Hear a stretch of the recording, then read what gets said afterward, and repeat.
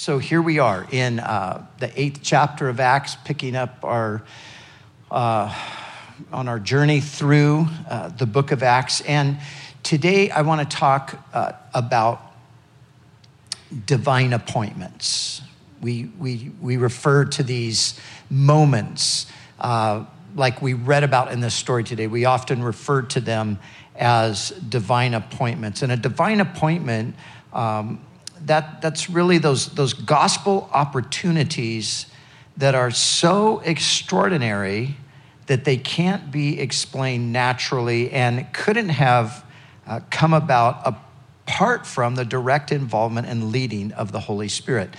Those are the kinds of things that when you experience that, you walk away thinking, this is just, there's nothing like this. And I believe that we should expect divine appointments. We should ask for divine appointments because I think God wants to arrange those for us, just like he did here in the story with Philip and the Ethiopian. So what I want to do is I want to first just give us a little bit of background, looking at a few things here. Starting with Philip, let me just remind you of who Philip is. We were first introduced to Philip back in the 6th chapter, and he was one of those 7 men that was chosen to basically just serve in a very practical aspect of ministry. He was distributing food and clothing and things like that to the widows in the church, to the poor in the church. That's where we first meet him. He was chosen to do that. He was a man of a good reputation. He was full of the Spirit and wisdom. And so he, along with Stephen and 5 others, they were chosen for that. Now, as I mentioned last time, he would later be referred to as Philip the Evangelist. And we saw in our last study, that it was Philip, this servant in the church of Jerusalem, who went to Samaria and preached Christ there. And it was through Philip that Simon the sorcerer was influenced. We saw all of that last week. And so that's the person that we're still dealing with here. And once again, we see he's living up to his title, or the way he's referred to later as the evangelist, because that's exactly what he's doing in the story here. So that's the first thing. The second thing is just to note, we have a reference here to Ethiopia. Now, of course, we have today in Africa, the country of Ethiopia. It's not the exact same geographical region that it was back in biblical times. So today, of course, if we look at a map, we see Ethiopia. It is East Africa. It's more south than this Ethiopia would have been. This Ethiopia would have been what we know today as northern Sudan and probably southern, some of the southern area of Egypt. And also what used to be known as Nubia would probably be what the Ethiopia was back in that day. So just for a little clarification there. And then we read here about this Ethiopian eunuch, and I want to talk about that for a moment. So a eunuch. Now, a eunuch could have been, there are two possibilities with the eunuch. Some ancient kings required that those serving in particularly powerful political positions, that those men be castrated, and that was in order to protect the king's harem. So when you think of eunuch, if you're familiar with that word, that's usually what you think of. And that's correct. But as time went on, the word really began to refer to a high-ranking political official. It didn't necessarily anymore carry with it the certainty that the person was a physical eunuch. It became just sort of a title. So with this person that we are looking at here, we know that he was definitely, because the text tells us, we know that he was in this official capacity. He holds this high position in the kingdom of Candace, the queen of the Ethiopians. So maybe at this stage and in that particular environment, it was just a reference to his position. It had nothing to do with his physical condition, but it might have also had something to do with his physical condition. And if that was the case, the interesting thing is here to note that the law had stated that a eunuch could not enter the assembly of the Lord because of that condition. So if he actually was physically a eunuch, then even though he's gone to Jerusalem to worship, he really could not enter fully into that worship there. And so that's just kind of general background for eunuchs. But then we come to this particular man. And so it says about him, notice that he was a man of Ethiopia, a eunuch of great authority under Candace, the queen of the Ethiopians, who had charge of all her treasury and had come to Jerusalem to worship. Now, this man was probably a Jew. And the reasons being, number one, he's going to Jerusalem to worship. This is an 1,100-mile journey. At least if you calculate it from, say, Khartoum, which is the capital of northern Sudan, to Jerusalem, that's 1,100 miles. That's a long ways. So, perhaps he had gone there on official business, but he also comes to Jerusalem to worship. So because of that, and secondly, as we find him later in the story, after he's visited Jerusalem, he is reading the scroll of the prophet Isaiah. And so both of these things would sort of lend to the fact that he was a Jew. He could have been a Jew just by birth, because even back at the New Testament period, there were what were known as Ethiopian Jews.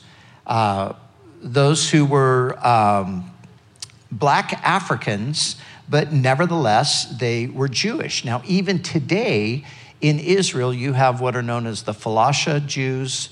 They're the Ethiopian Jews. They're Black Africans, but they're Jewish. They don't really like the title Falasha. They prefer to be called Beta Israel. But in 1975, they were officially recognized as Jews by the Israeli government and given permission to immigrate into Israel. And in the 80s, the Israeli government paid for tens of thousands of them to be transported from Ethiopia up into Israel. So if you go to Israel today, you'll see a number of Ethiopian Jews. So the man was either that, or he was at least a Jewish convert. He was a proselyte. He had become Jewish by faith. And the reason I say that is because even though the gospel is extending now all the way down into Africa, it has not yet been extended to those who would be considered Gentiles. That doesn't happen till Acts chapter 10. And it's very clear in Acts chapter 10 that the gospel goes to the Gentiles. That's where it takes place. Peter goes to the house of Cornelius, the Roman centurion, and then it becomes recognized that God is working among the Gentiles. So at this point, again, even though it's geographically spreading, the gospel is, it hasn't yet crossed the boundary from Jew. Even though the Samaritans were sort of Gentiles, they were also sort of Jews. So the big transition hasn't happened there. So that's just a little bit of the background. Now, let's look at the story itself. And I want to speculate a little bit here, but I think there's a basis to do it. I want to first of all look at the state of mind of this eunuch. So here's a man who's traveled a great distance, as we've already said, and he's been to Jerusalem to worship, and now he's heading back to his country. And I would guess that he was dissatisfied in what he experienced in Jerusalem. I would imagine if he made that long journey, he was going there with a great expectation of having some real significant experience with God. But I don't think he would have had that. Because if you think about it, at this point, the whole temple worship is not just corrupted like it had been earlier. Even in the time of Jesus, we know it was corrupted. Jesus had to go in and cleanse the temple. But at this time, it is, as the Old Testament put it, it is Ichabod. The glory has departed. The Spirit of God is no longer there. They've rejected the Messiah. They crucified the Messiah. They're going on with their religious activity, but it's completely dead. God is not there at this point. So if this man goes to Jerusalem seeking God, I think we can safely say that he is leaving disappointed. So that's, again, speculative, but I think it's probably the case. But also, if he was physically a eunuch, then he would have experienced an element of alienation as well. Because those who were overseeing, had they recognized that that was the case with him, which, I mean, it seems like it's public knowledge, they would have kept him at a bit of a distance because of the Mosaic restriction. So I think it's safe to say that this man did not find what he was looking for in Jerusalem. He did not come away with that sense of peace and fulfillment and just that confidence in the reality of God and, God's love for him and all of that. And we see that on his way back, he's reading the prophet Isaiah. So it seems like just the fact that he's reading the prophet Isaiah, he's still on a quest. He's still searching. Now, maybe, again, this is speculation, but maybe in Jerusalem, he heard about this Messiah, Jesus. And maybe somebody even pointed him toward the prophecy of Isaiah. We don't know. But it is absolutely astounding to see the passage that he's reading. Now, how many of you have ever read the book of Isaiah? You read the book of Isaiah? It's 66 chapters. It's a long book. But this was not a book. This was a scroll. You know what a 66 chapter scroll is like? I mean, it is a long scroll. And remember, we have chapters in our Bible. We have chapters and verses because in the 16th century, somebody decided to do that. They thought it was a good idea, and I think it probably was a good idea. But they didn't have that back then. So it wasn't like he could open, it wasn't like in Jerusalem somebody said, hey, read Isaiah 53 on your way home. Check that out. There was no Isaiah 53. But actually probably, closer to the end of the scroll, because there's 66 books, he comes across this text that is Isaiah 53. How many of you have read Isaiah 53? You ever read Isaiah 53? Great. Actually, you guys win, because last service, there were less people that had read Isaiah 53.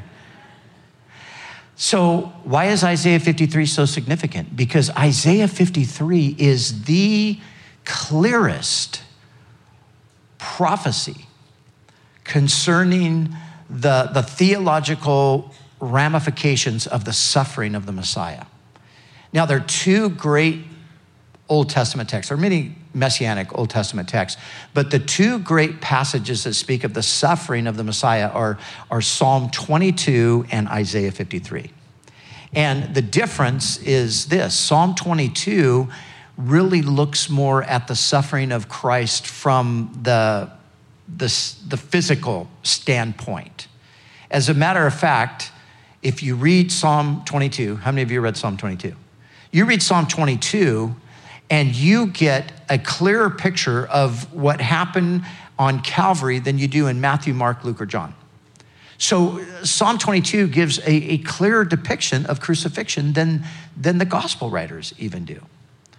So that's one great passage in the Old Testament. The second is Isaiah 53, which looks at the same thing, but from a different standpoint. What Isaiah is looking at is that same suffering Savior, but looking at what was accomplished or what was, happening during that suffering, the theological realities that were transpiring and what that means for us. So this is the passage that this man is reading. And like I said, speculatively, but perhaps it was the case, there were still Christians in Jerusalem, even though they had been scattered because of persecution. We know the apostles were there. It seems that Philip had gone back there and was spoken to by the angel, to head south from Jerusalem. And so maybe this man had some kind of encounter there. In some way, he had heard in some sense about Jesus. We don't know for sure. But he's definitely leaving, having not found what he was looking for when he went there originally. So that brings us to Philip. So Philip is there I think he's back in Jerusalem. And here the angel of the Lord speaks to Philip. He says, "Arise and go toward the south along the road, which goes down from Jerusalem to Gaza. This is desert." So there was a road that went there, and as they would continue on that road, right on through Egypt and right back to Ethiopia. But Philip is now called by the Lord to go down to that road. And so he responds, and that's where we see that here is this man, this Ethiopian eunuch, and he's returning home. And verse 28 says, "And sitting in his chariot, he was reading Isaiah the prophet. And then the Spirit said to Philip, 'Go near and overtake this chariot.'" So this is also amazing. So first of all, Philip is let's say he's in Jerusalem. And the angel of the Lord says, "I want you to go down to, this road that goes south to Gaza." And so Philip, he responds. He does that. But now he gets there, and who knows if he gets there just exactly at the same moment that the caravan is passing by, or if he has to wait a while and sort of wonder like, okay, what am I doing here? Felt like, the Lord told me to come. Here I am. But now he sees that this chariot is passing by and that this man is reading Isaiah the prophet.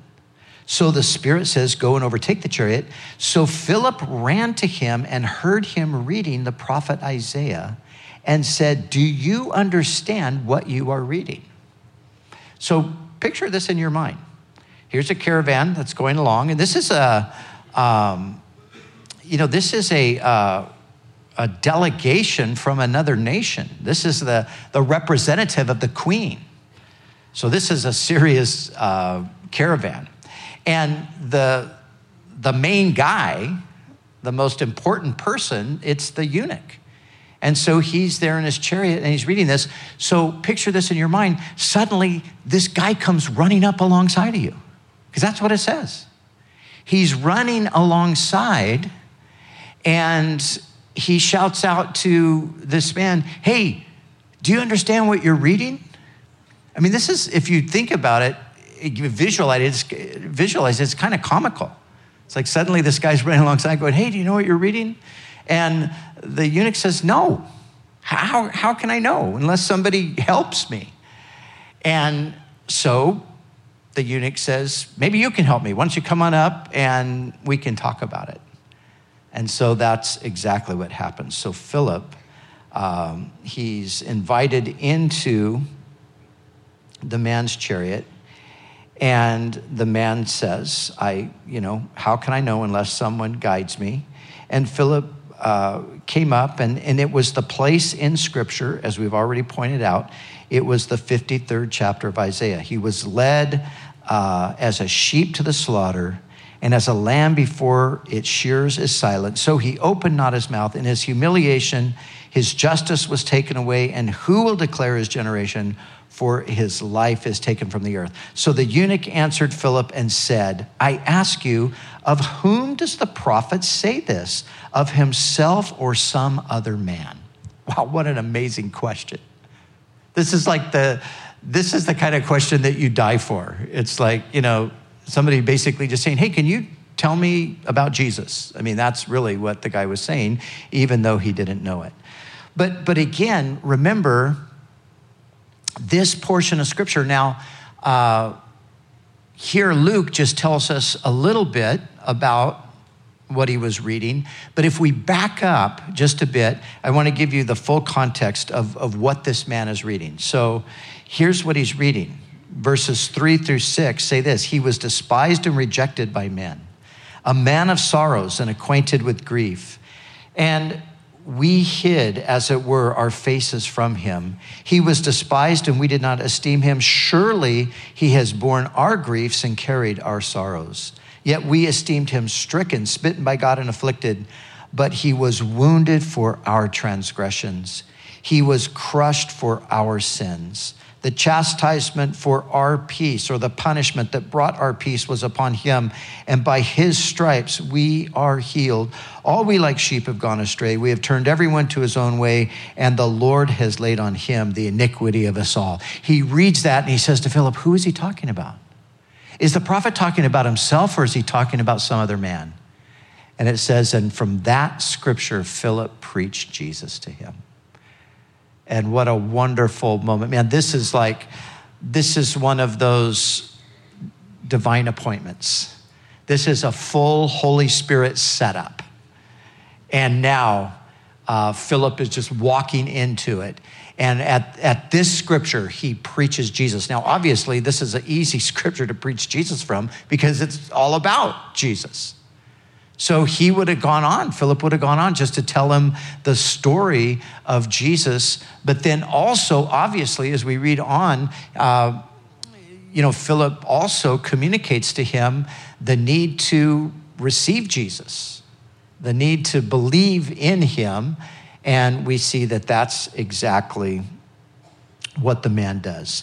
And so the man was converted. He was baptized, it says, and he was sent on his way rejoicing. Now, the application that I want us to take away today is this. Number one, these types of things still happen today. See, this is the thing we've got to know. This is the book of Acts, the Bible itself in many senses, but the book of Acts is a model for successive generations of believers to know how God works in and through his people. So that's one of the things as we are going through the book of Acts. And notice as we make our way through these different stories, we continue to see this supernatural element. We continue to see that God is at work. And let's not lose sight of the fact that that still happens today. There's never a time, according to Scripture, when that is going to cease until the second coming. That type of thing is always to be expected by Christians. But how is it that so often today we don't expect this stuff? Even sometimes today, we read about this stuff in our Bibles and we think, wow, that's amazing that happened back then. I wish that happened today. Guess what? It still does. These kinds of things still happen today, and we need to believe that, and we need to expect it. We need to expect that God is working and that God wants to use us. Secondly, we need to do what Philip did. He responded to the promptings of the Spirit. So the Spirit says to him, go and overtake this chariot. Now, how did the Spirit say that? Did the Spirit say it audibly? Was there an audible voice that Philip heard? Maybe. We don't know. Was there maybe just a strong impression on him that this is what the Lord wanted him to do? Maybe, because that is oftentimes what God does. He gives us promptings of the Spirit. But the important thing is that we respond to those promptings.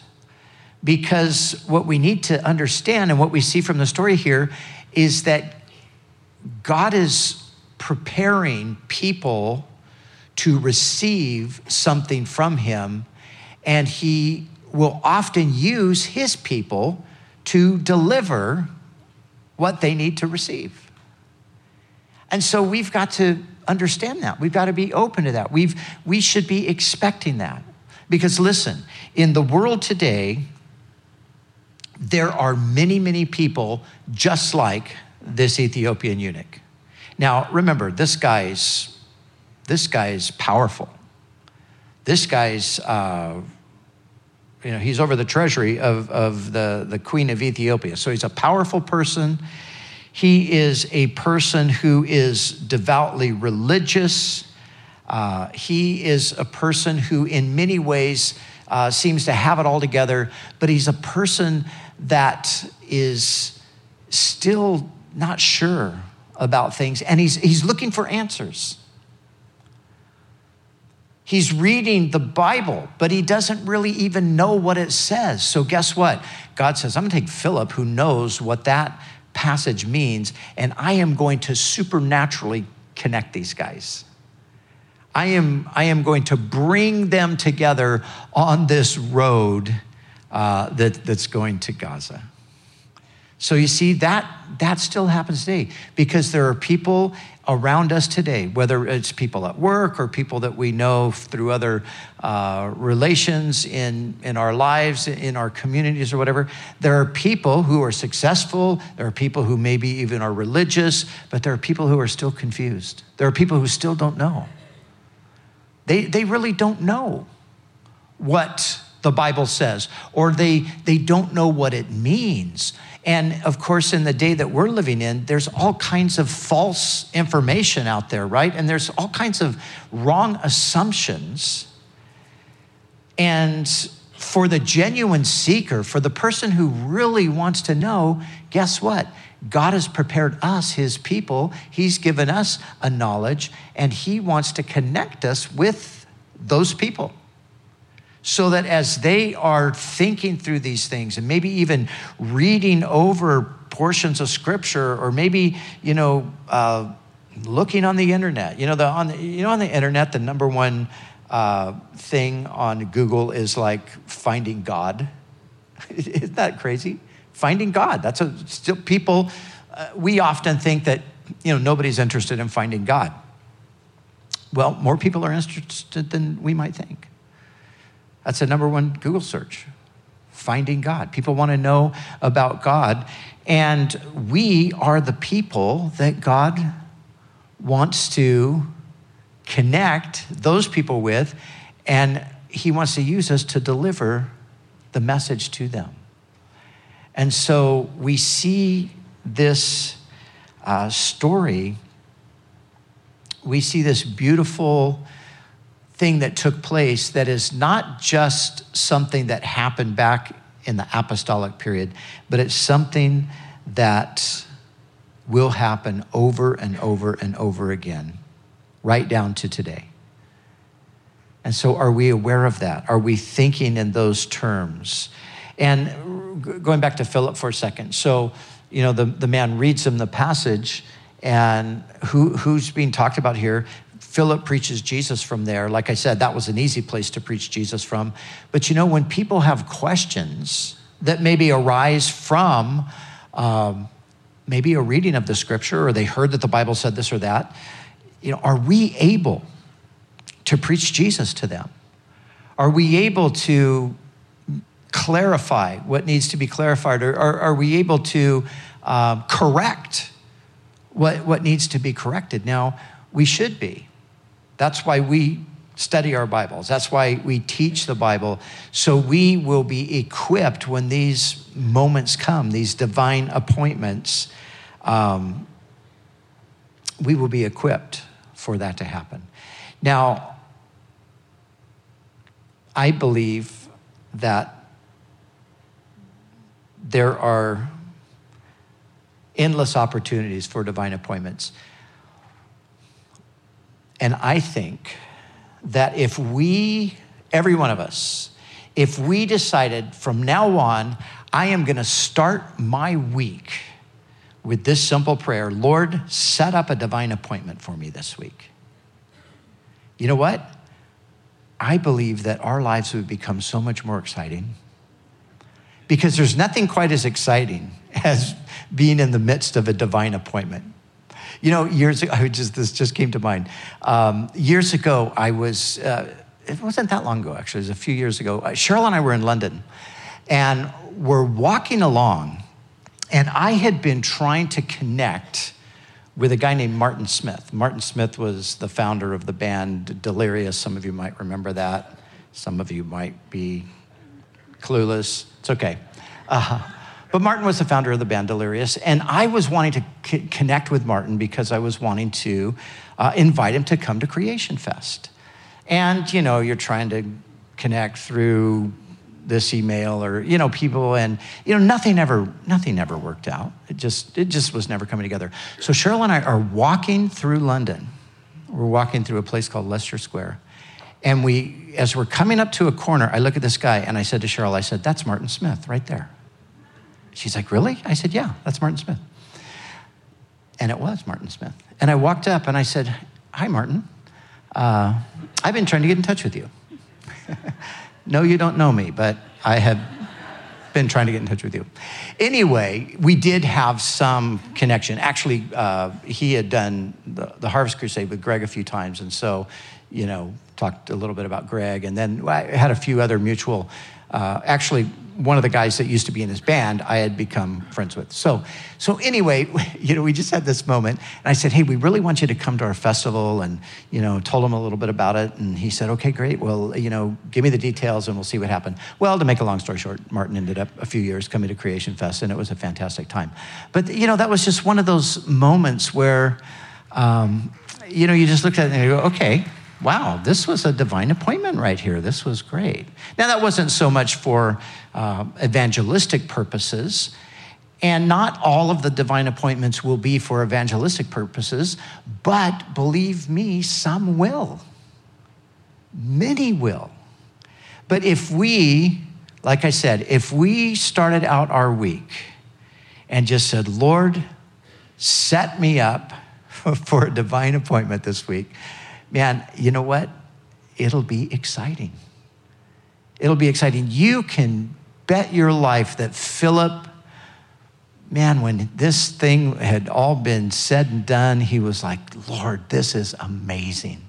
This is so great. Now, actually, in the story, Philip, after he baptizes the man, Philip is transported by the Spirit.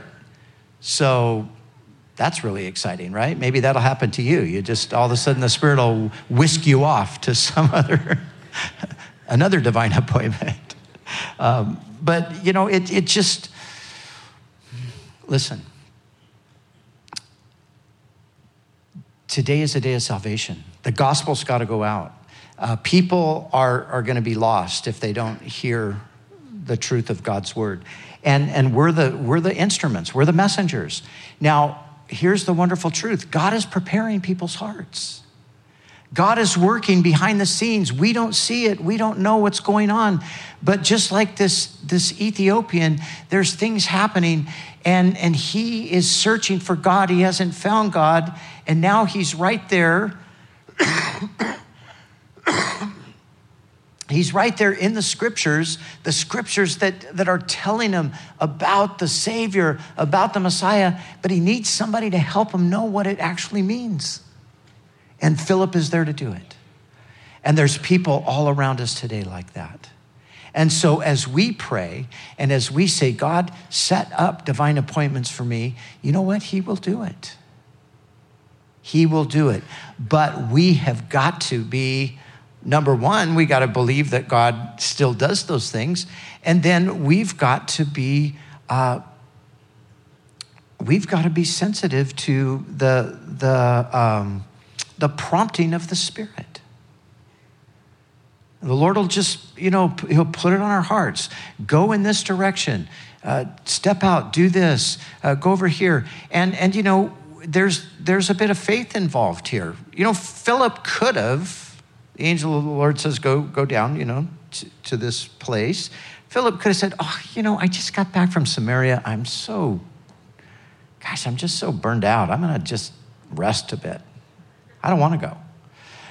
And what would have happened? Well, he would have missed an amazing opportunity. I'm sure God would have gotten it done another way. But point is, we can either ignore that, we can make excuses for it, or we can just step out.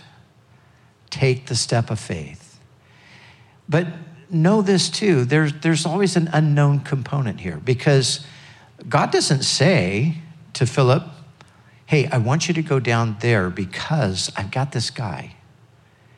And he's going to be reading Isaiah's prophecy. And you're going to be able to just baptize him before the event's over. God doesn't give him those details up front, but he just tells him to go, and then it unfolds. So there's that place of faith where God doesn't give us all the details, but we step out with what we know God wants us to do, and then we look for him to open up and to, fulfill, to bring to pass the rest of the picture. So let's do that. Because like I was saying, we all want the world to change, but the world will never change until people change. And nothing's going to change people apart from the gospel. Nothing's going to change people. And especially the world we're looking at today. I mean, it's pretty bleak. It's pretty pathetic. And, you can argue politics, and you can argue philosophies, and you can argue all different kinds of things. But at the end, it's only the gospel that changes a heart.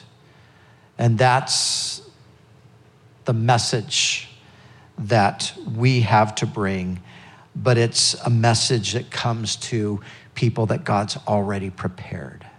So pray for divine appointments and see what the Lord will do. So that's for those of us who are believers. But as we close, let me say this as well.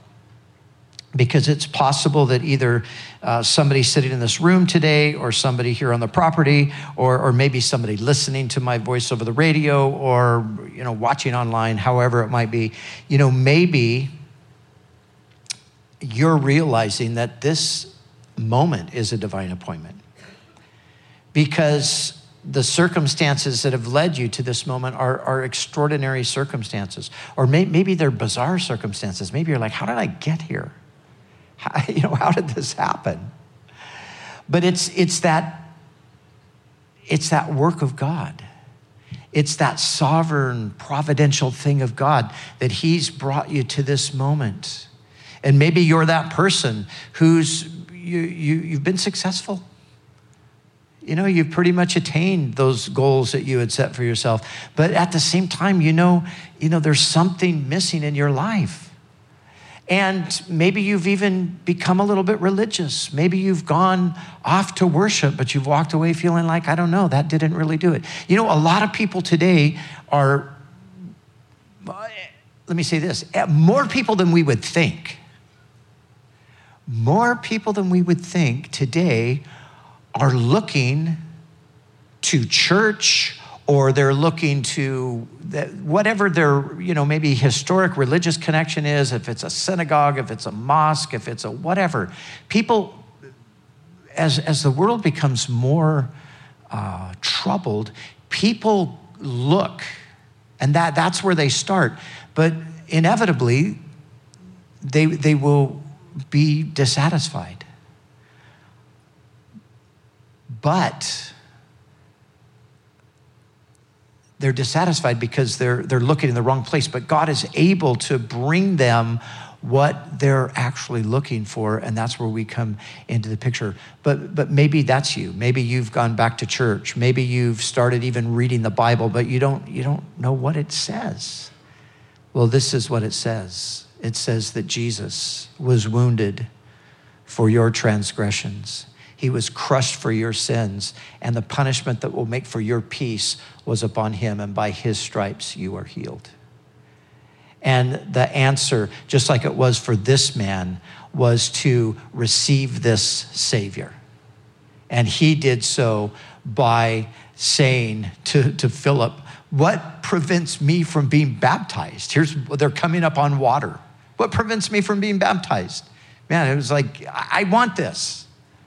And of course he was baptized, and he went away rejoicing. And you can do that today as well. So if you're here or if you're listening and you haven't made that connection, but you can really identify with this Ethiopian, Jesus is the answer for you, just like he was the answer for him. So Lord, we thank you for just the reality of your Spirit who is still working today. And Lord, how you are orchestrating things. You're bringing people together, people that are dissatisfied, people that are questioning, people that are curious and wondering about who you are. Lord, you are preparing their hearts, and you're preparing your messengers to come and to bring Jesus to them. And Lord, here we are today. And Lord, I pray for myself. I pray for all of us who are trusting you as your people. Lord, we want to go this week into just new frontiers of sharing Jesus. So Lord, we pray for divine appointments. We pray, Lord, that as we walk through the days ahead, that we would be sensitive to the prompting of your Spirit.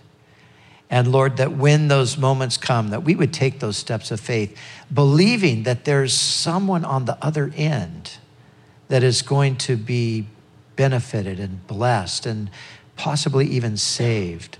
Or there's some ministry thing that you want to do. There's some touch, there's some healing, or there's some something that you want to do through a divine appointment. Lord, open up opportunities for us. And Lord, I pray too for any that are with us today who have yet themselves to make that connection with you. Lord, I pray that their hearts would be open. And Lord, as they have these questions, what is this about? What does this mean? How does it apply to me? Lord, may you bring that word so that they might receive Christ and that they might find themselves going forth rejoicing as this man did. We pray in Jesus' name.